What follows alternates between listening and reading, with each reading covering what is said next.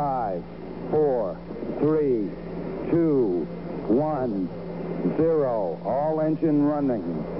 Liftoff. We have a liftoff.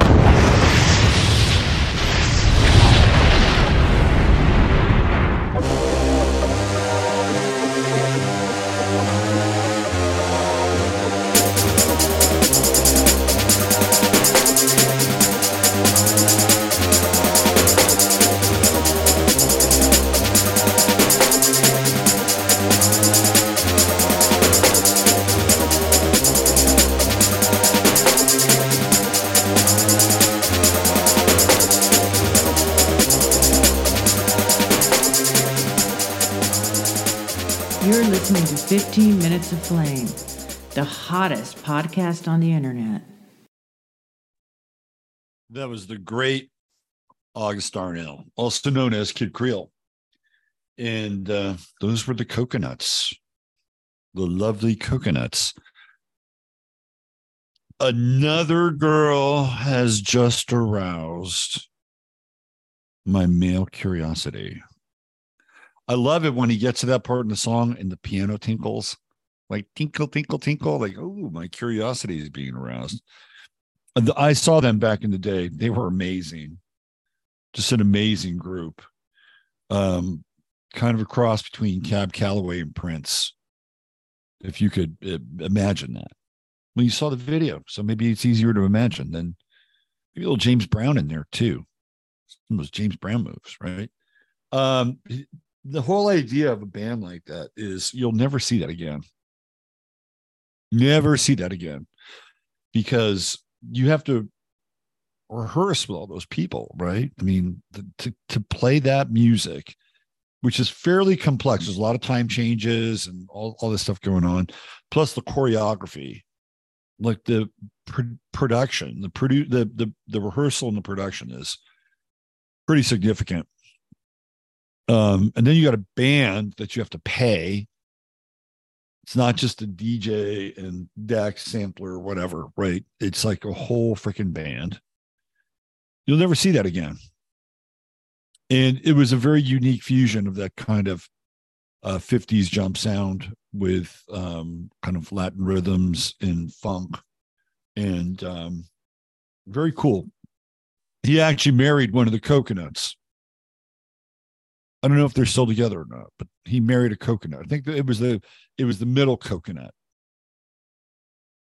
that he married. So a little blast from I've been wanting to play that for a while. And he was August Darnell, also known as Kid Creole. He was really blowing up. Like there was the time when Joseph Pabst, who was one of the big producers on Broadway, produced Pirates of Penzance, and when Broadway was a thing back in the 80s, he wanted to do a musical with August Darnell, probably based on like a Copacabana nightclub shit or something like that. I don't know. I don't know what he's doing now, but they were really, really good. They were probably better live than they were with the studio records, although the studio records are good, but live they were a spectacle, a good one. All right, welcome to the show. It is 15 Minutes of Flame. We are broadcasting live here on the 15 Minutes of Flame website, also live on Boxcast. You can tune in there. And we also stream live on Rumble on the 15 Minutes of Flame channel. Probably should have a few more channels, but just a little more like work, not undoable. Maybe some Odyssey and Rockfin. At least Odyssey. Anyway, so remember yesterday when we started the show, what song did I play? It's 24 hours. Let's see how good your memory is. Let me go into chat. Let's go into Chataria. Do you guys remember what song I played yesterday? What's going on, TJ? Hanging laundry. Sony, the classy one. 99.99%. A zoot suit. He was a good zoot suitor. Hucklebuck 411. What's up, Huck? Fantastic. CC Jones is here. Cotton Club. That might have been the Cotton Club. It seems like it. Let's see. Deetifer, that's some funky music. Yeah. Another girl has aroused my male curiosity. Victoria looks like a real bitch because she is one. Queen Victoria, the Dark Queen of the Neocons. Moira, what's happening? Good morning to you. Feel like dancing at the Coconut Grove back in the day. Those are some good times, man. I saw them like 1983, Old Waldorf. At that time, I think it was Wolfgang's, known after Bill Graham, which was his name, Wolfgang. Wasn't Bill. Weren't the Zoot Suits riots in the 40s? Yes, that was in LA. Then the drum, boom, boom, boom, boom. Hi, KK. Good to see you. Catherine Kramer. Africa, you got it. Something about the rains in Africa. Good, Toto. And your dog Toto, too. Yes. So check this out. You got to check this out. This is from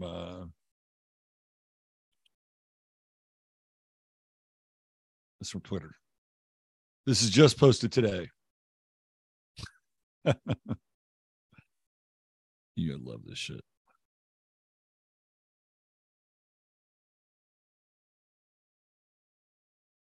A 7-Eleven owner in LA is playing Toto's Africa 24 hours a day on endless repeat and apparently is keeping away the homeless. And we just played Africa by Toto. Sink. Here, I'll play the video.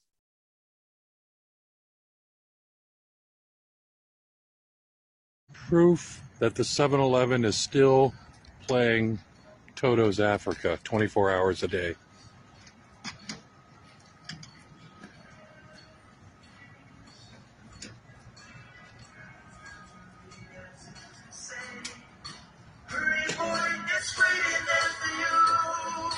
See? No sound manipulation.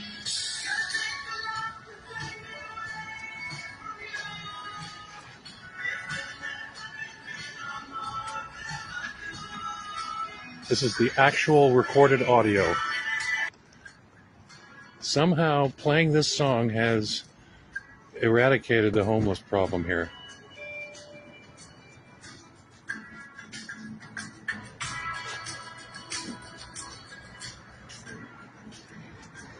I don't know how. Speakers are all over.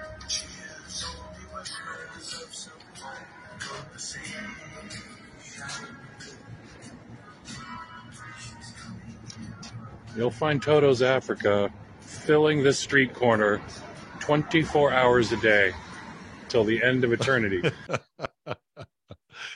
And we were just playing that yesterday. Isn't that a hoot? Sink. All right, let's see where you guys are. That is a total hoot. Here we go. There it is. Let's see. Saw that yesterday. I did not see that yesterday.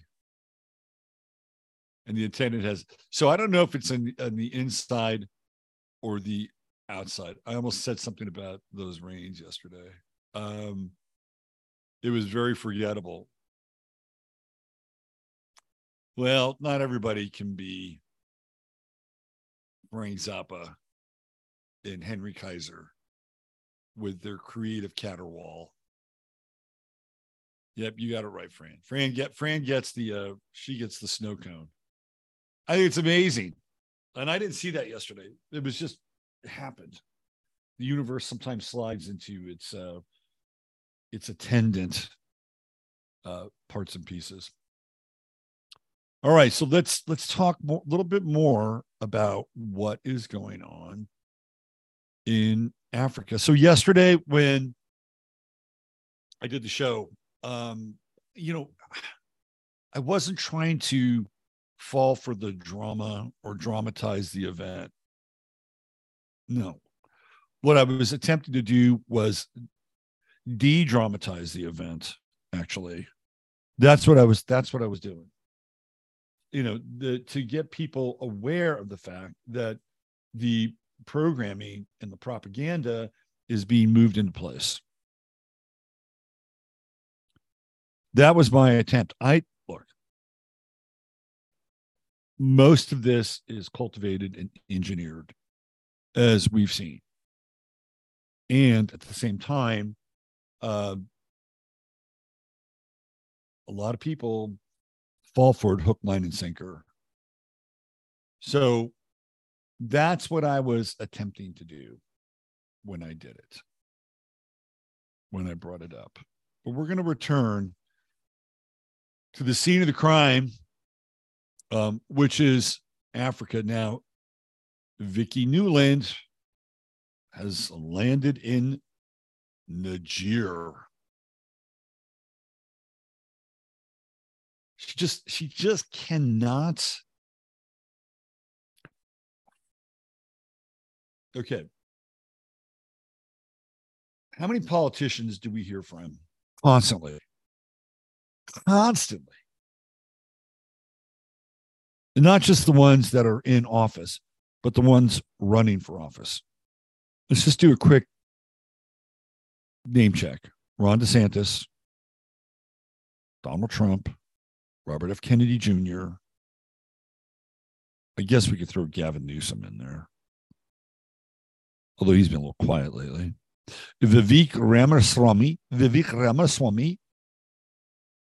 Let's see who else.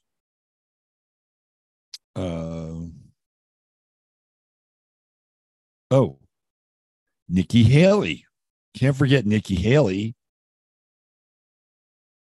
And these are people that are running for president. These aren't people that are in the government themselves, who have never, ever shorted themselves the opportunity to state an opinion, have a platform, right? Nobody talks about this woman. Nobody brings her up. Nobody talks about Vicky Nuland. Nobody talks about the Neocons. Nobody talks about the Kagans. Why? Question mark. Why? I'll tell you why. It's because those people get campaign funds from the same people that the Kagans and the Crystals and Potteritses and all the Neocons who helped create the situation that we're in, they get contributions from the same people that they do work for, which is a military industrial complex and the Defense Department. That's why you don't hear a peep, because they're on the same payroll. Somebody needs to start talking about these people because they're the ones. It's a small group. We're talking roughly 1, 3 families, and then their attendant minions who drive this policy. The Kagans, the Crystals, the Potteritses. There you go. There is your neocon mafia. And what did they do? They all got together pre 9/11 through Brookings, through JINSA, AEI. One of them is gone. I think AEI is gone now. These are all think tanks. And they cooked up what? A clear break. The clear break strategy. And the clear break strategy was a strategy that would be based on preemptive strikes,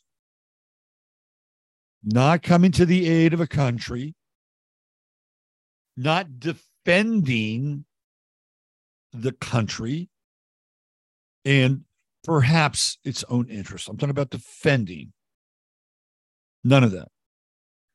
It was all like, we see a threat and we will go after the threat. Where do you see that? You see it in Israel, in Gaza, and in Palestine, right? Gaza and the West Bank. You will see this. If they think that somebody is a so-called terrorist, they'll knock their fucking house down or their apartment down. They'll do it. It's the same stratagem. It's the same preemptive strike. That's how it works. But nobody says, look, you go down in this rabbit hole, you'll get into the clear break doctrine. You'll get into the Patriot Act, which, again, they helped cook up. Then that leads you right into 9/11. Oh, here's the event we've been looking for. Isn't that just peachy? We now have the event that we've been looking for, the clear break event. And then once they pass the Patriot Act and all of the attendant little pieces around it, we have been in a paradigm of war without end, which is what they want. It started with Afghanistan, went to Iraq. You guys know the tour circuit here, and now they're moving the war theater to Africa. They're telling you exactly what they want to do. In 2014, this woman was in charge of essentially creating a massive coup. Now, and the coup was in Ukraine. We know and understand why that happened. On a number of levels, like you had Joe Biden over there. You had Joe Biden over there, and the guy that they ousted was the guy that had some dirt on Biden and Hunter. Yanukovych, right? That's the guy. So part of the whole Ukraine piece, not all of it, but part of it was covering their tracks. Now, if the big guy gets 10%, what do you think these other people get? You think the Biden crime family just does these deals on their own? Oh, no. They actually have to kick out to these other crime families. And I've talked about this before. And it's one of the reasons why Hillary Clinton lost out to Barack Obama in 2008. Apparently, during that time, Bill Clinton had done a deal. And the deal that he had done was with China. And it was a kind of, we look at these numbers and we think it's a minor deal. I think he made, I don't know, something like $16 million or something. They wanted a cut, right? Whoever they are, it's probably the other families. They wanted a cut and they didn't get a cut. And so what happened? They punished him by tilting the election in Obama's direction in 2008 away from Hillary. So the Bidens, when they do these deals, they're not just operating as an independent, corrupt political family. They've got to cut people in, right? That's the other side of this whole thing. They don't operate in a vacuum. So Nuland and her crew basically went in there, cleaned up, and then started a new operation in Ukraine. There's multiple facets with Ukraine, which we've talked about. And now there's this. Now there's this wonderful new development. All right, let's read this. Acting Deputy Secretary of State Victoria Nuland made a surprise visit to Niger's capital of Niamey on Monday, where she had difficult talks with Niger's junta leadership after it ousted President Mohamed Bazoum last month. Okay, so let's just, for the sake of demonstration, believe that this is real.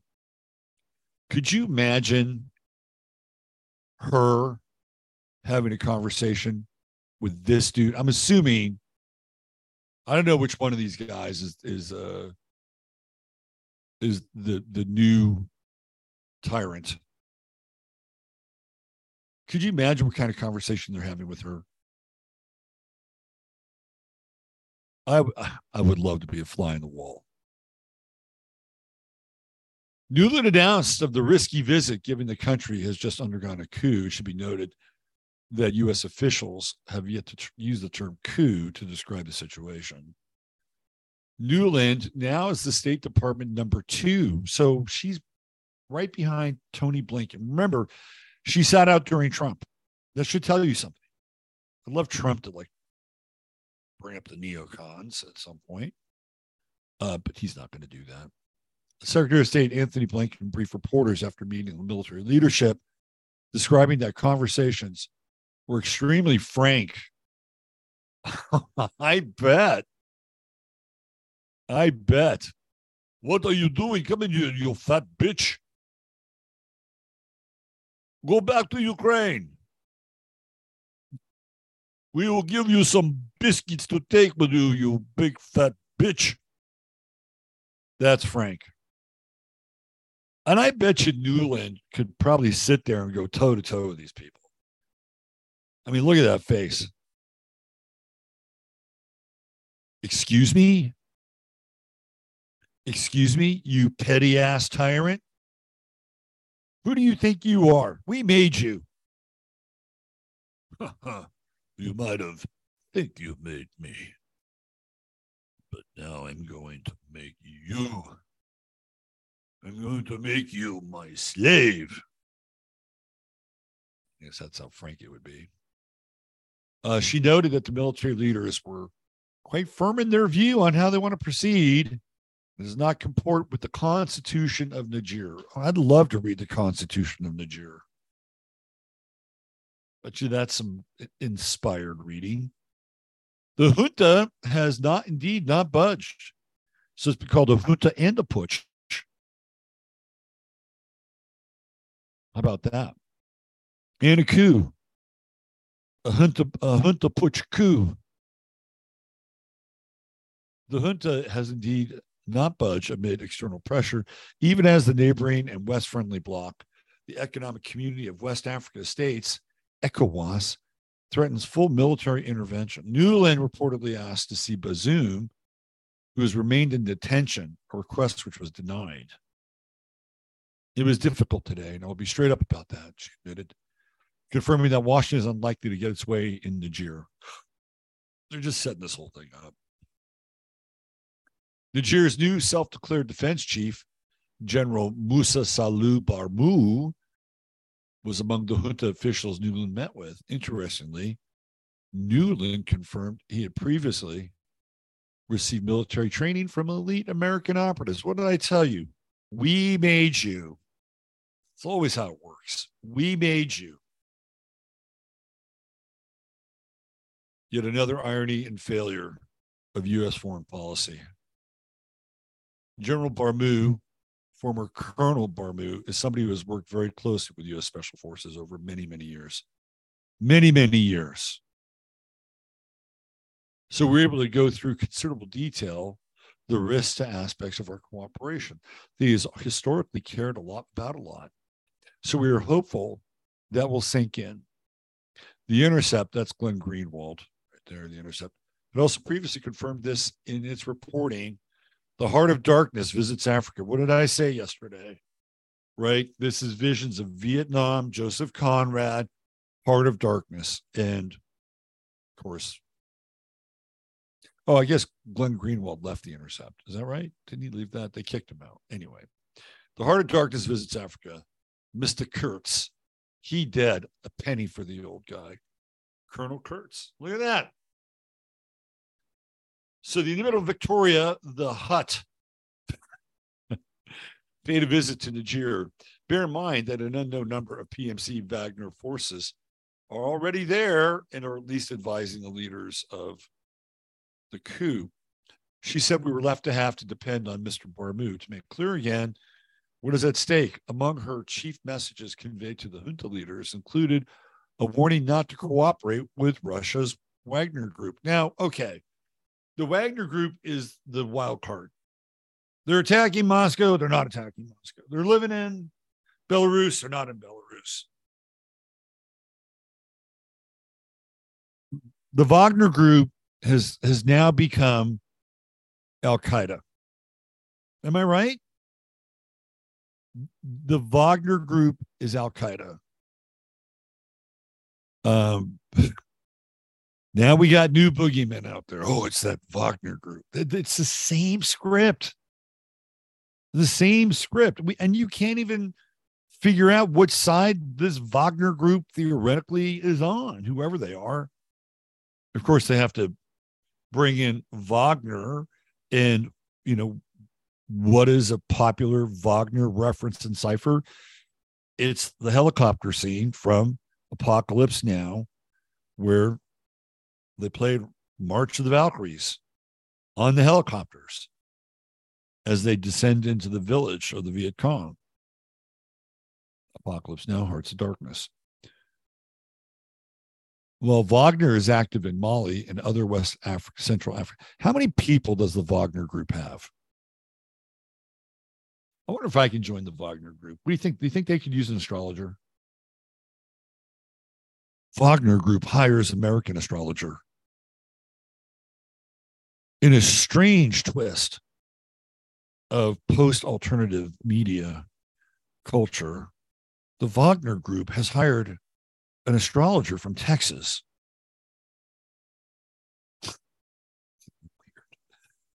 I raised Wagner and its threat to those countries where it is present, reminding them that security gets worse, that human rights get worse when Wagner enters. Neocon talking points. Who knows? They probably fucking run Wagner. Yeah, I mean, this is how the world works, right? I mean, what you see is a lot of kabuki, and sometimes these families are on the same team, and sometimes they're not. Just don't miss your payment. Don't forget they're 2% or they're 3% or they're 5% out of your cut. That's probably why Hunter Biden's always looking for money, because whatever he's getting is getting chewed up by the other people that want a percentage of it, not just the big guy. There are other big guys that are part of that pie. People don't talk about it, but it's true. Days ago, the State Department made it clear that it saw no evidence of Russia being in any way behind President Bazoum's ouster. Some of the West have still alleged it, but clearly Russia is watching and maneuvering. On at least the diplomatic front, Burkina Faso has sided with the coup in Niger, so it is a coup. Putin has reopened the Russian embassy in Burkina Faso for the first time in 31 years. There are no NBA players from Burkina Faso. There's no running backs from Burkina Faso. Remember Christian Okoye, the Nigerian nightmare? Remember him? Hakeem Olajuwon shows up. Hadn't played a whole lot of basketball. Sure played some soccer. Not from Burkina Faso. If Niger comes under attack from ECOWAS nations, it is likely that an official pact with Wagner would be reached in that scenario. Over the weekend, Al Jazeera reported Niger's coup generals have asked for help from the Russian mercenary group Wagner. Didn't Wagner try to invade Moscow? Did people forget that? So I guess Wagner was done in Ukraine and they need to be deployed elsewhere. So let's get on a plane and go down to Africa. The request came during a visit by a coup leader, General Salifu Modi, to neighboring Mali, where he made contact with someone from Wagner. Vasim Nasir, a journalist and senior research fellow at the Soufan Center, and told the Associated Press, Africans, this woman is not your friend. That's putting it mildly. All this sets the stage for a possible Cold War 2.0 in Africa, where the U.S. and its allies vie for influence against Moscow. Russia will in turn continue presenting itself as anti-imperialist while highlighting historic Western greed and encroachment on the continent. This also, as Niger's junta has severed ties with France and rumors that it's supporting a military intervention to restore a constitutional government. That's France, by the way. You know, one of the things that I talked about is that the Soviets were deeply enmeshed in what was going on in Africa during 1970s. These guys who took over these countries, like Robert Mugabe, they were freaking Marxists, right? Marxists and Maoists. This is nothing new. This is just the next wave of influence and intervention. And again, one of the most famous examples was Angola, because you had Angola engaged in the civil war. And the Americans had the CIA in Angola, and they were working with the South Africans.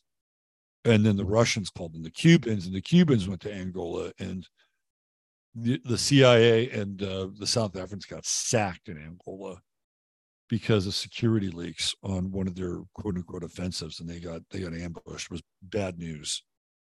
And that was the turning point. And so they've been there for a while. Like all these, like Frantz Fanon, he's a fucking Marxist, right? He's a total Marxist, and he was the revolutionary spirit and voice of Africa and decolonization. They were all trained at the greatest universities in Europe. Europe, you know, I hate to say this about Europe, but they're responsible for their own demise in a lot of ways.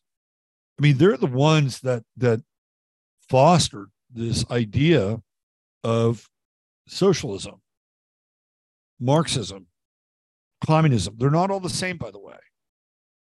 They're various degrees of a flavor, right? Like you could have a vanilla latte or a mocha latte or a cinnamon pumpkin latte. They're still lattes, but they're various flavors of it, right?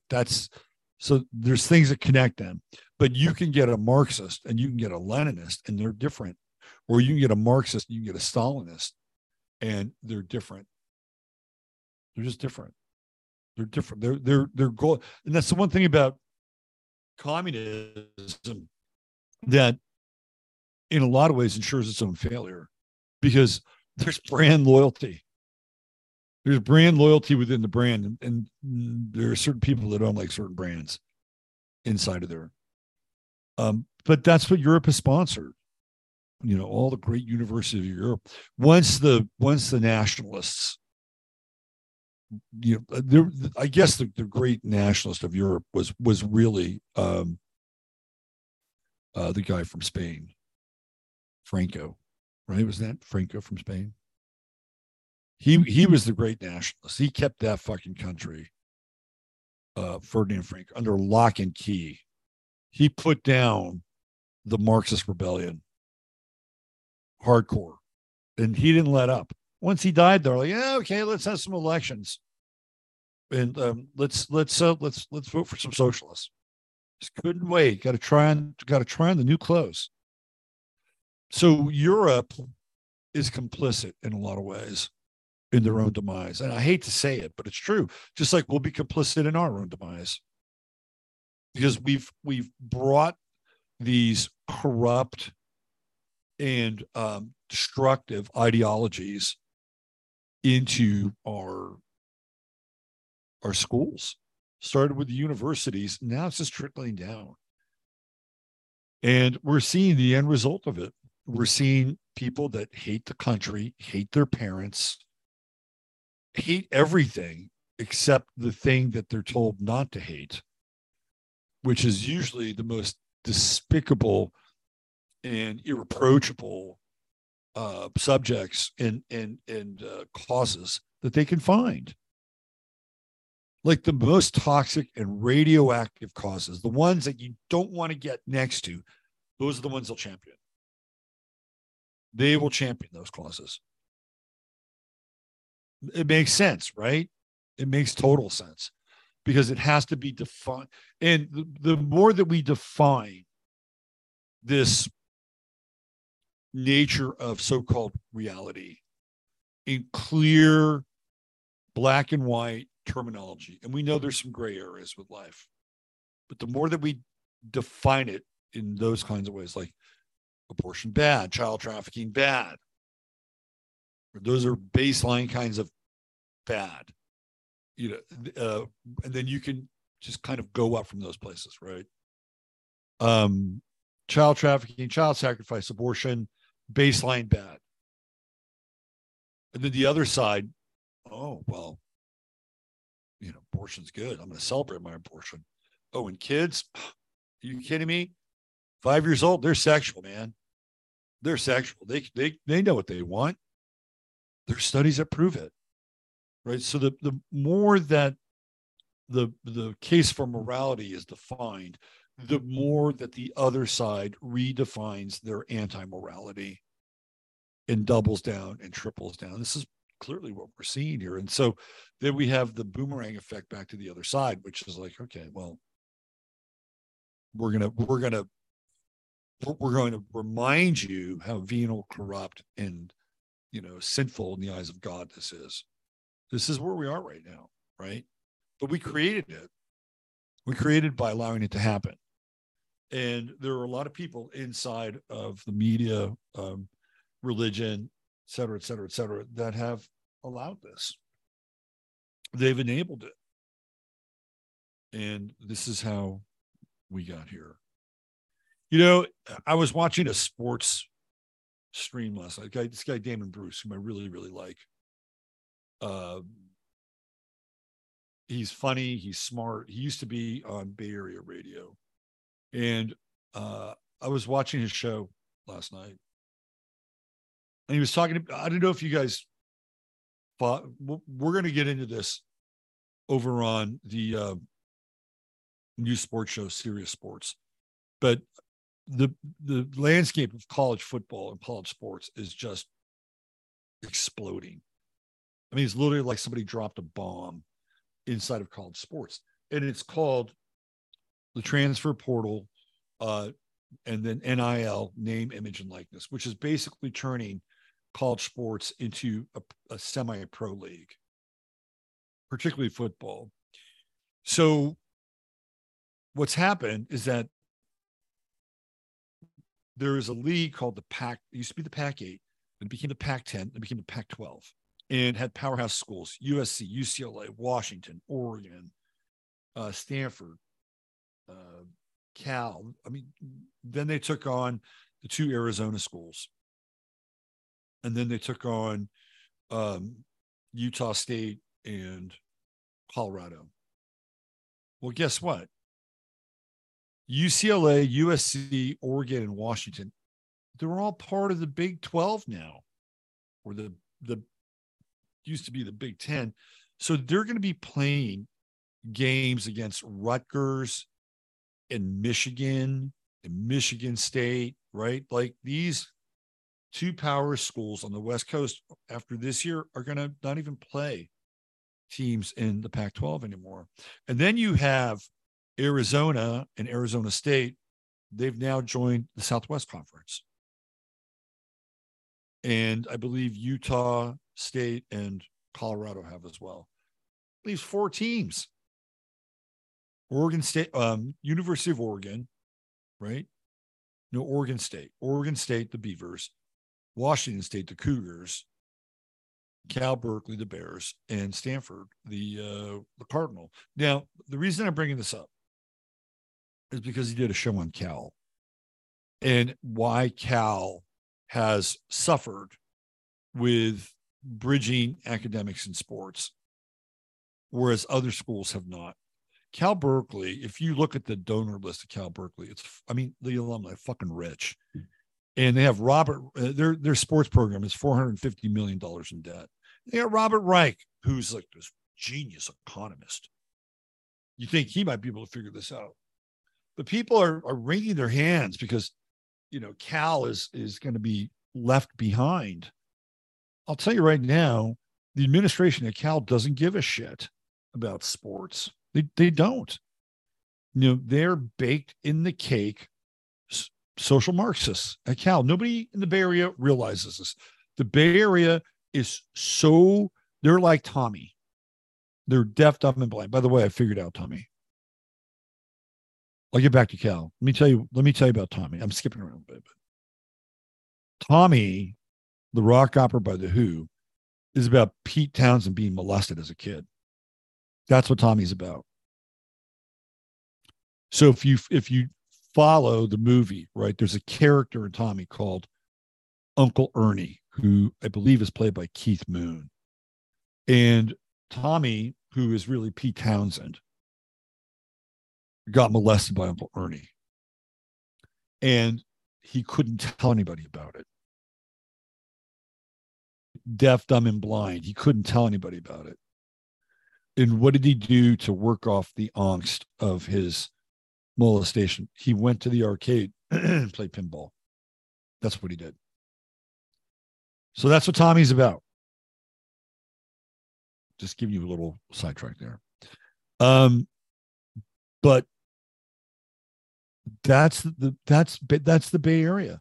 They're deaf, dumb. They don't. It's like, I guess when you're a fish in a fish tank and swimming around, you don't know you're in a fish tank. You're just in the fish tank. And that's what it's like in the Bay Area. They're just swimming around. And they look at Cal and they wring their hands. Well, gee, academics and sports can go hand in hand. No, they fucking hate sports. They hate what it stands for. Unless, of course, one of their women winds up with the women's U.S. national soccer team.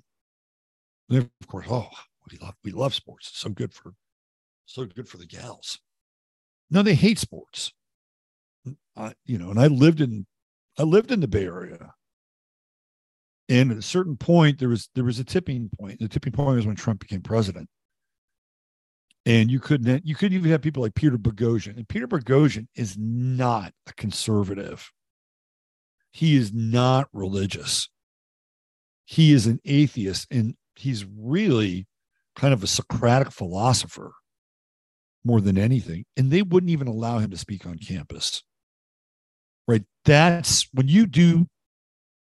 When you have a lockdown like that, when the student body is dictating the terms and conditions to the administration, the chancellors, it's over. It's over, right? They now run the school. And Cal doesn't give a shit about sports.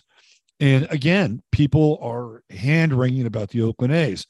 Oh, John Fisher, he's such a cheap fucking owner. The city of Oakland made all these concessions. Did they really? The city of Oakland has all these people who are on their board of supervisors. You go through the list. I'm not going to go through it now, but I've done it. None of those people would be considered baseball fans or even sports fans. But if they're sports fans, they might like the WNBA. They might support the WNBA. By the way, I predict that Oakland will get a WNBA team. It'll be perfect for them. But again, why? Why are the A's moving? It's the demographics of the East Bay that's been completely infiltrated, from Cal to Berkeley, right? The city itself to the city of Oakland. Alameda County, slightly different because there are parts of Alameda County that are a little more conservative than, like, you have a pretty strong Indian population when you get into places like Hayward, right? I think Fremont, what county is Fremont? There's a ton of Indians in Fremont. But this is why sports in the Bay Area are failing. People don't understand it, right? It is this pro-Marxist agenda. And that's why the country's failing. And we let it get here. Not that there weren't a number of us talking about it or bringing it up in our own particular ways, but we were asleep at the wheel. Some of us at times navel gazed. At other times said politics suck. Corrupt, venal, I want nothing to do with it. So when you have that, then what happens? You're given the keys to the hens, to the foxes in the hen house, right? I mean, this is now everything is politics because everybody's trying to make up for lost time. And it's actually quite weary in a lot of ways. It's like, now that the war is here, it's like, okay, now we got to defend ourselves. And some of us saw it coming, but there wasn't, I got into a lot of this when Obama was president. And that was a really difficult time because, in some ways it was good because it clearly defined what I was doing, both on this side and on the astrological side. So it was like, I'm not going to get any people that are going to misconstrue my content for something that they think that they'd be looking for. That was fine. But it was very difficult to have voices during that period and talk about these things. Really, really difficult. There was almost like this Munchausen by proxy syndrome that was going on during that time. And it's only now that we can sort of address the historical record in a lot of ways. Anyway, Putin now is going to forgive the debt to Africa. So let's take a look at that. It's in the headline. I need to cover it.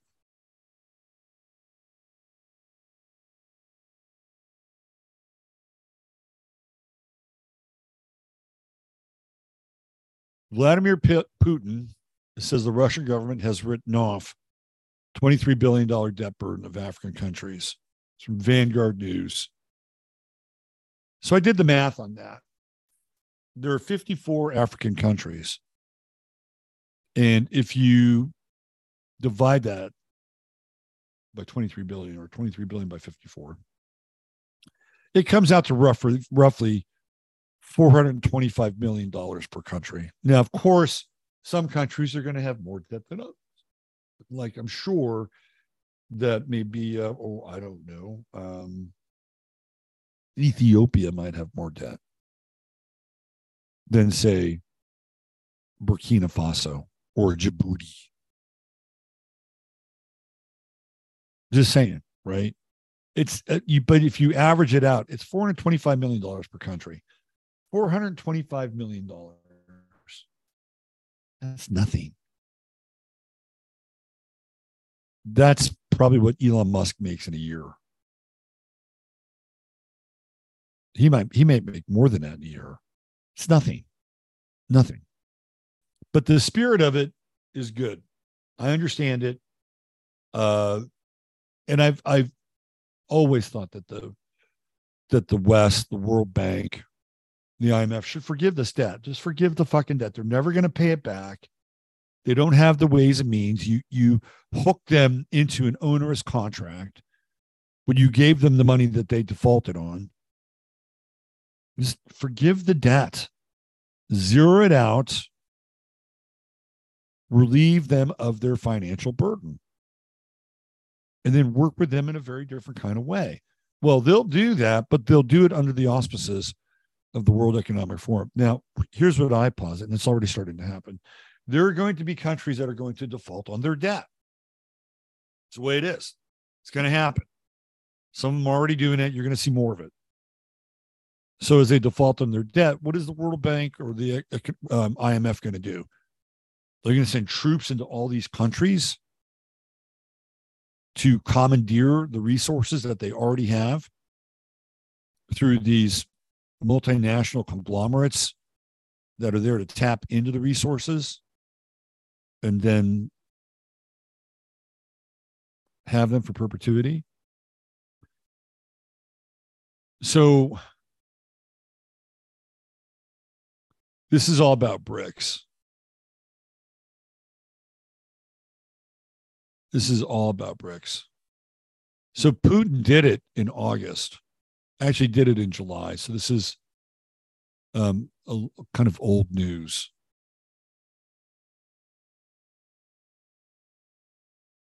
Well, I guess that's what you want to do, right?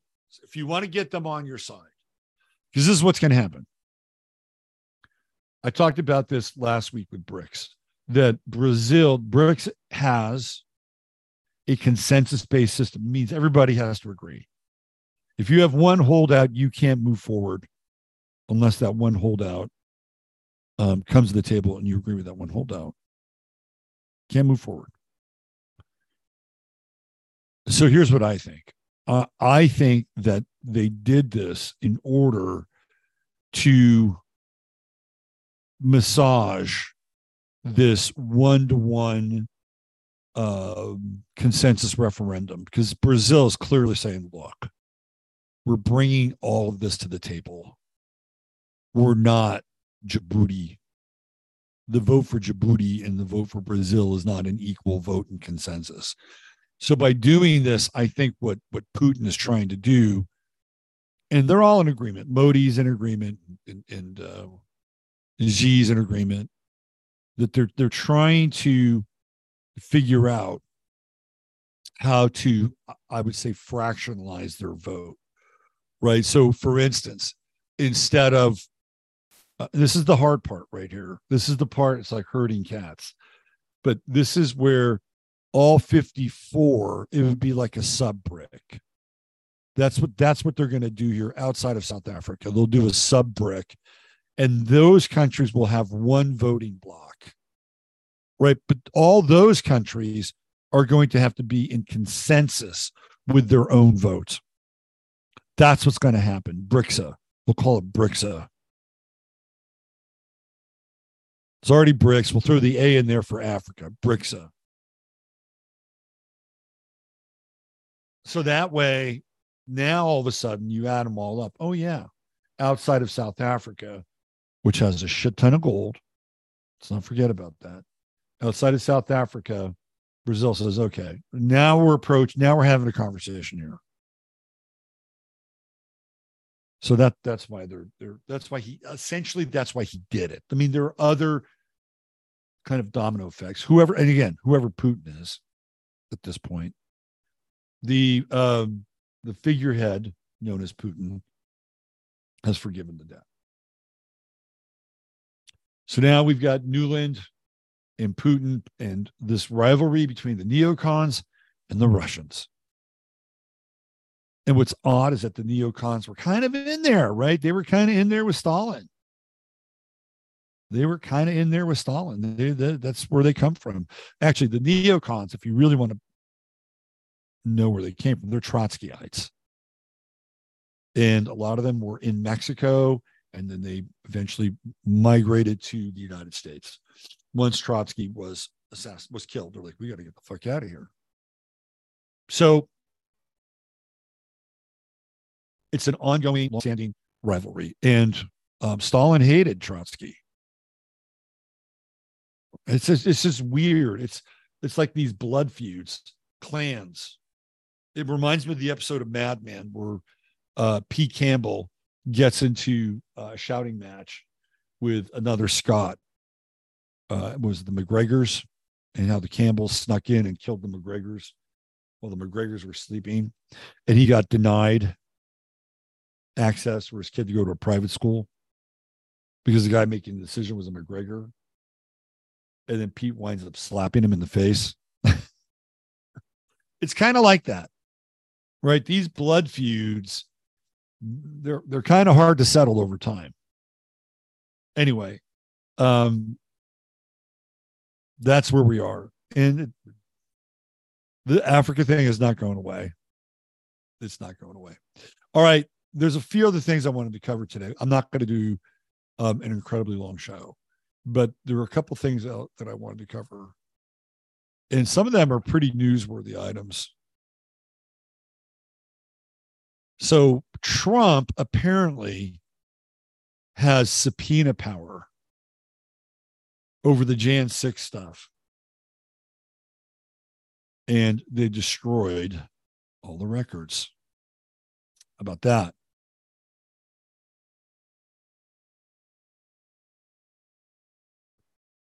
So this is from the real Donald Trump.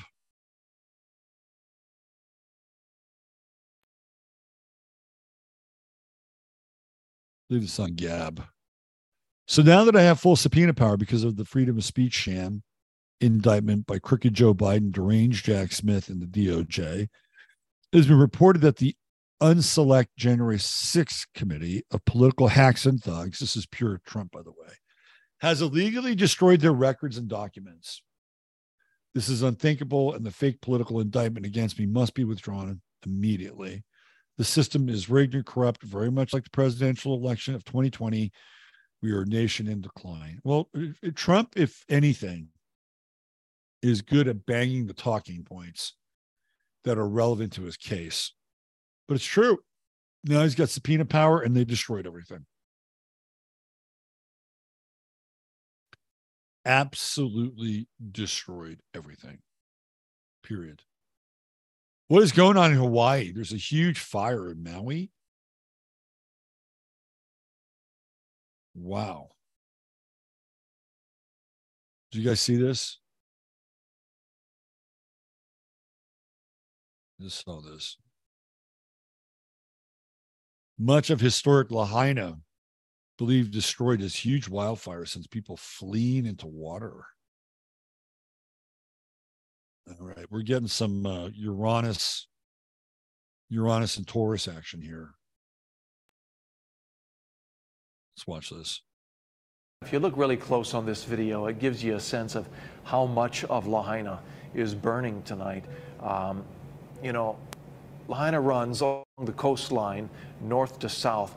But the area you see glowing there, that is really the heart of Lahaina town. That's where the big banyan, that's where the library is. That's where all the shops are along Front Street there, right along the ocean, all the art galleries and the cool tourist spots, all right there, just makai of the highway and the bypass.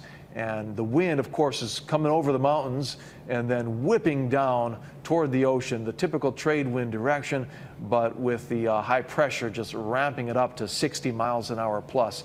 And no fire crew has a chance against a fire that big with the winds that strong, and especially considering our beloved fire crews out there have been up since the wee hours. There were already brush fires before the sun came up. They've been at it all day long.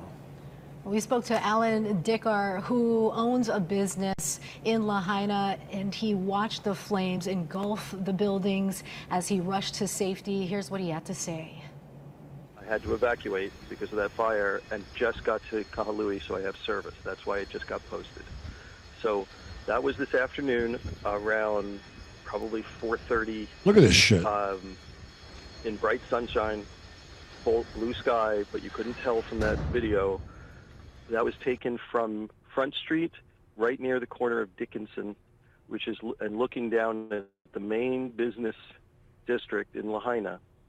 And buildings on both sides were engulfed. I think on the right, the building that you see where the second-story balcony is completely in flames, I think that's where Lahaina Pizza Company is. That might be Lahaina Loft, but I think it was Lahaina Pizza Company. And on the other side, the buildings towards the end of that row right before the ocean walk were completely engulfed. And I have another picture where you see the sign just suddenly burst into flames, and you realize there's like the fire just shoots out. And there were no fire trucks at that point. I think the fire department was already overwhelmed with other fires nearby. And because that is the most important business street on Maui. I saw quite a few ambulances while I was evacuating. I don't know about any specific injuries. I do know that quite a few houses burned. I own several houses, and I know that one of them caught fire. I am still trying to track down all my tenants to make sure that everybody's safe. I don't know if any of my houses are still standing because they're all in the area where, I couldn't get back to them because the smoke was so thick. And I don't know, I hope there are no fatalities and no serious injuries, but I would not be surprised if people got seriously hurt. This happened quickly. There was no warning because it was a bad windstorm that started last night. And I know that Ainanalu, which is a kind of a resort where people own condos and rent them out, that the roof had blown off. Trees from that property had blown onto one of my properties, and one of my tenants had told me about that, and then came running back a little later in tears because she said my house was now on fire because Ainanalu was on fire and it had come across the trees. So I don't know. So, and if Vainanalu was on fire, that's a big deal because they would have had to evacuate a lot of people. I know that they were evacuating some of the like homeless shelters and public assistance things. A lot of people have evacuated, and we don't have a sure number or official number of exactly how many people are in those shelters at this hour, but we want to show you a list that we've compiled of the shelters that are open and up and running thanks to the American Red Cross. Those shelters are at the Hannibal Tavares Community Center, the Maui Prep Academy, Kihei Community Center, Maui High School Gym, and the War Memorial Gym as well. New information now from the Maui County Fire Department. One of the blazes they're working on is in Kula, upcountry Maui, and they are now advising immediate proactive evacuation of residents on Upper Kimo Drive. Upper Kimo Drive, that's right off of Haleakala Highway. It intersects with it actually heading. So this just got on my radar late last night, and I don't know what caused it. I don't know if it was volcanic in nature, but man, that is really heavy. Really heavy. I guess the power's out there. I've been to that town. Let's see.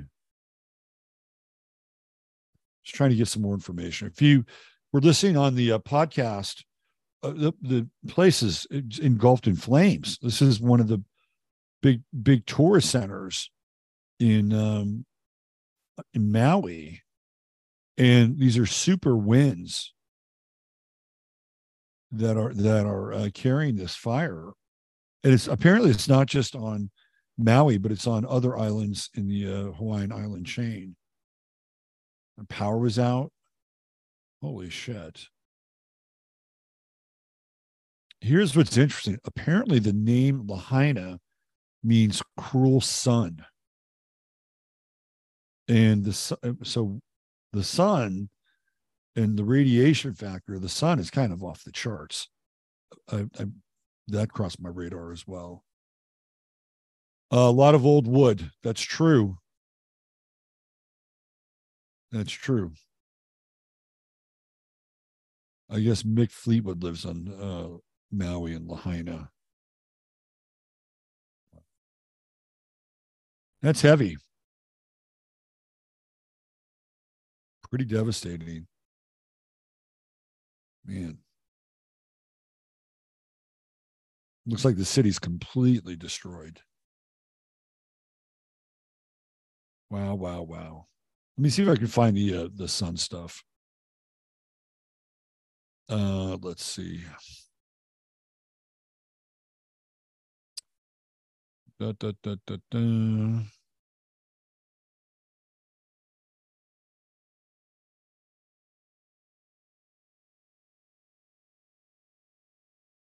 So did you know that Melania is not in the U.S. anymore? I didn't know that. Or let me connect the Maui thing with the sun. Here we go. So space.com. This is 3 days ago. And I'm not saying this is the reason why, but let's pay attention. Sun blasts out highest energy radiation ever recorded, raising questions for solar physics. Sun in Leo. 3 days ago in the Lions Gate. In a record-breaking discovery, scientists detected our very own sun emitting an extraordinary amount of gamma rays, wavelengths of light known to carry the most energy of any wavelength in the electromagnetic spectrum. This is quite a big deal, as it marks the highest energy radiation to ever be documented coming from our planet's host star, something like 1 trillion electron volts to be exact. After looking at 6 years worth of data, out popped this excess of gamma rays. Mayor Nisa, a postdoctoral research associate at Michigan State University and co-author of a new paper about the findings released Wednesday, When we first saw it, we were like, we definitely messed this up. The sun cannot be this bright at these energies. Upon deliberation, however, the team realized that such brightness definitely exists. That it was simply due to the sheer amount of gamma rays the sun seemed to be spitting out. The sun is more surprising than we knew. Before you start worrying, no, these rays can't harm us. Oh, really? What they can do is have a pretty important ripple effect for the future of solar physics. Isn't that nice? I don't think we know nearly enough about what the sun can do. And even if they did know, would they even tell us? They wouldn't unless it was part of an agenda, in which case they would tell us something. It may not even be true. Anyway, I'm not saying that the radiation of the sun created the fires in Maui. But that said, the sun is brutal. It's brutal. It's not the same sun that we used to frolic in days of yore and years gone by. It's not the same sun. Now it's like, okay, let me survive this trip from the car to wherever it is I'm going. Now, if you're out there for a while, you will get acclimated to it. So probably the better thing to do is spend more time in it than not, so that when you are out there, it's like these guys that work on the side of the road here in Texas. They deserve a fucking medal, those dudes. It's like crazy, but they have gear for it. They have cooling gear. But still, at the end of the day, it's like working on the surface of Venus. It's that fucking hot. Anyway, there you go. The heat is turned up. The heat is turned up in many different directions on many different levels. The heat is on. Don't worry, I'm not going to play that. All right, I'm out of here for today. So thanks for being here. And you know the drill about True Hemp. I've not tried their products. Please do. TrueHempScience.com. They're a sponsor of the show. Type in 15MINS if you spend $100 or more, and you'll get free product, and you will be happy you got the free product. It's like Christmas. $150 or more gets you free shipping, and there's always a 30-day money-back guarantee. TrueHempScience.com. Check it out. All right. Use your head in order to discern what's real, your heart to say what's possible. Shataria, big love, big hug. Hope you had a good day today. Hope you will have a better day as the show ends. And not that the show was part of your bad day, but hey, look, we're always looking to upgrade, right? Here's your upgrade moment. Take good care. We'll see you back here tomorrow. Bye for now.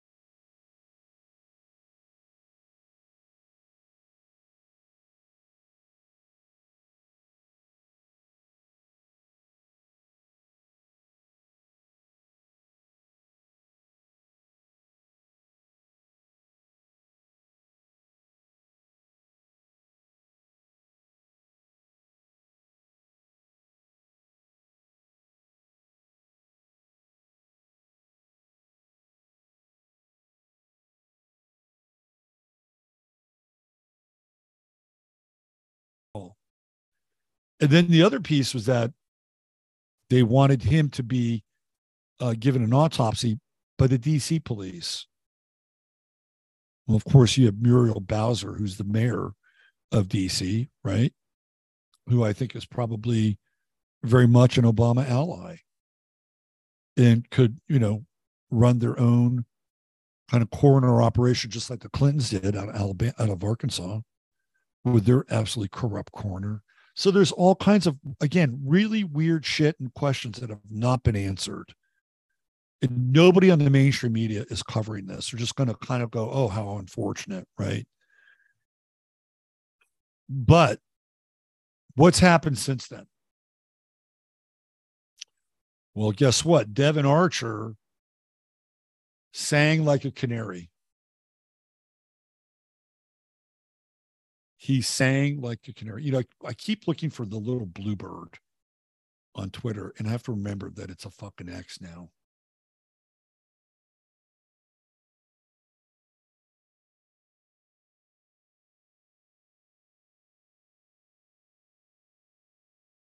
Let's see.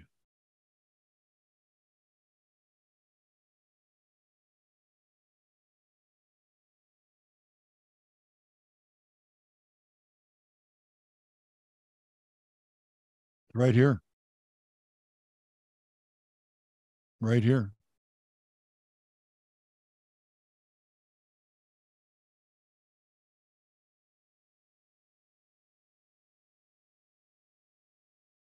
So Devin Archer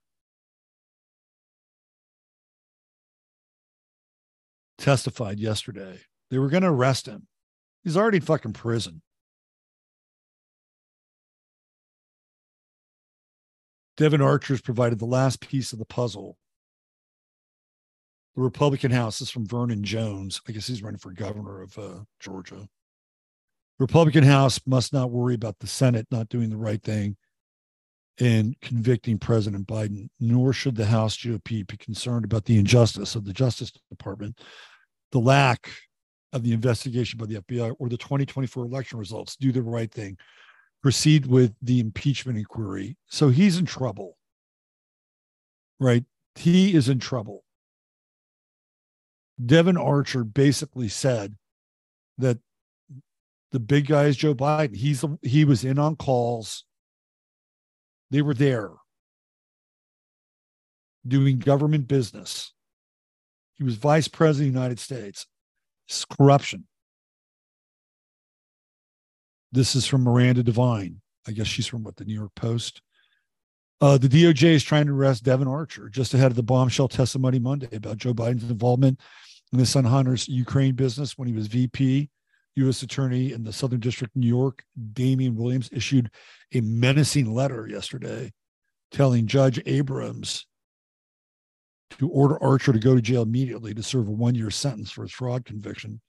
Didn't happen. He testified.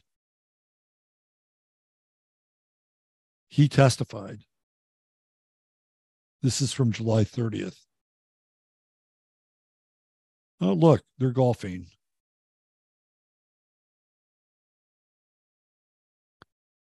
Hunter Biden. This is from 23rd of July. Put then VP Dad Joe on the phone with business associates at least 24 times. Ex-partner Devin Archer to testify. He did.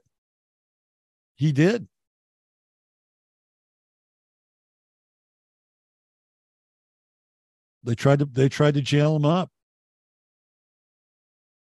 He got it out.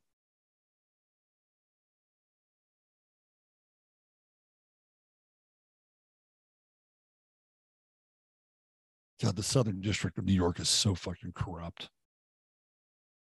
This thing is significant, right? So this happened. But keep in mind now, this happened in the vacuum, or I'll call it a vacuum of the event at the Obamas. I think Obama is compromised. Like I think he can do things, but something significant has happened here. And as much as he's been radioactive at times, maybe in the past, I feel like Like, this is super kryptonite. This isn't just your regular standard issue kryptonite. This is super kryptonite. So you've got that. That happened. Again, just days afterwards, the judge basically, and this is interesting in terms of the timing. They knew that this stuff with Devon Archer was going to come out. And so Hunter Biden's team said, well, the plea deal is blanket immunity, right? Like we'll testify and we'll plead guilty as long as we get blanket immunity for anything, including this. And it was denied. That's on the heels of the whole Obama event.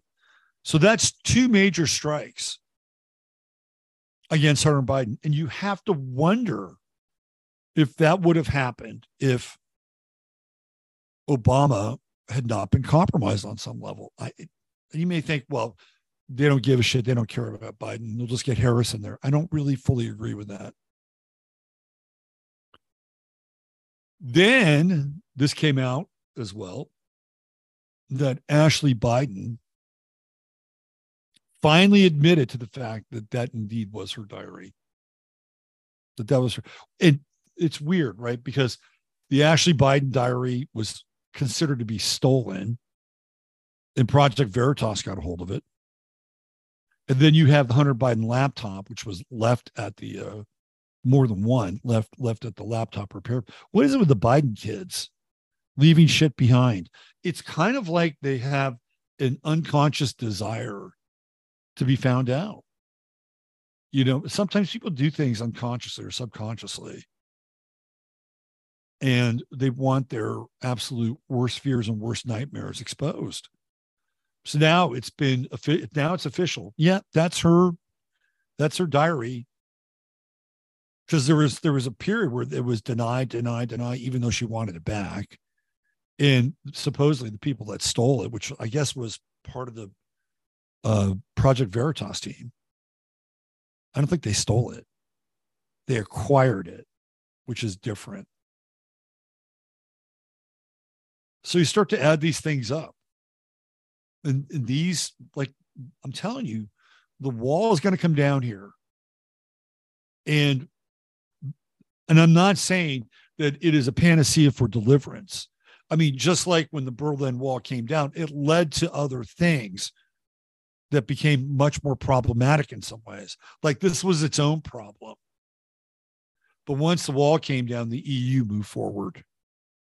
And look at what's happened. So just keep this in mind, right? Because these things are happening. And Biden is taking on water in a big way. But then what happens as a result of it?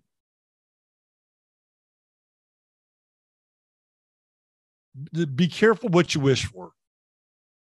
Now, and I'm not saying that won't turn out high, strange, and weird, because more than likely, due to the times we're in, it will. But in a time where there's unintended consequences, those unintended consequences, I think, can be equally as strange and damaging as the ones that are intended. All right. I wouldn't call it hopium. It's not hopium. I'm just seeing like what's going on.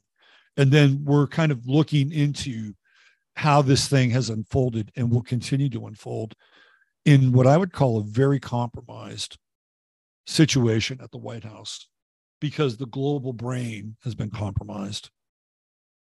And we'll just keep finding out here on this Aquarian full moon. And who knows what else will be exposed. All right. Thanks for being here. We'll be back tomorrow with another edition of 15 Minutes of Flame. True Hemp Science. Got to mention our sponsor, some of the best hemp products that you can get and use for your body. Go to truehempscience.com. Type in 15 mins. It's 15 MINS. When you buy $100 of product or more, and you'll get free product. Think about that. $150 gives you free shipping, and there's always a 30-day money-back guarantee. truehempscience.com, the one and only sponsor of this show. All right, we'll be back tomorrow. the special guest. You see, I didn't tell you who the guest is. I know who the guest is. And you'll find out tomorrow. And we're going to break down RFK on Jimmy Dore. It'll be fun. All right. Use your head in order to discern what's real. Your heart, 2 step what's possible. I'm Robert Phoenix. And take good care. Chatari, you're the best. Bye.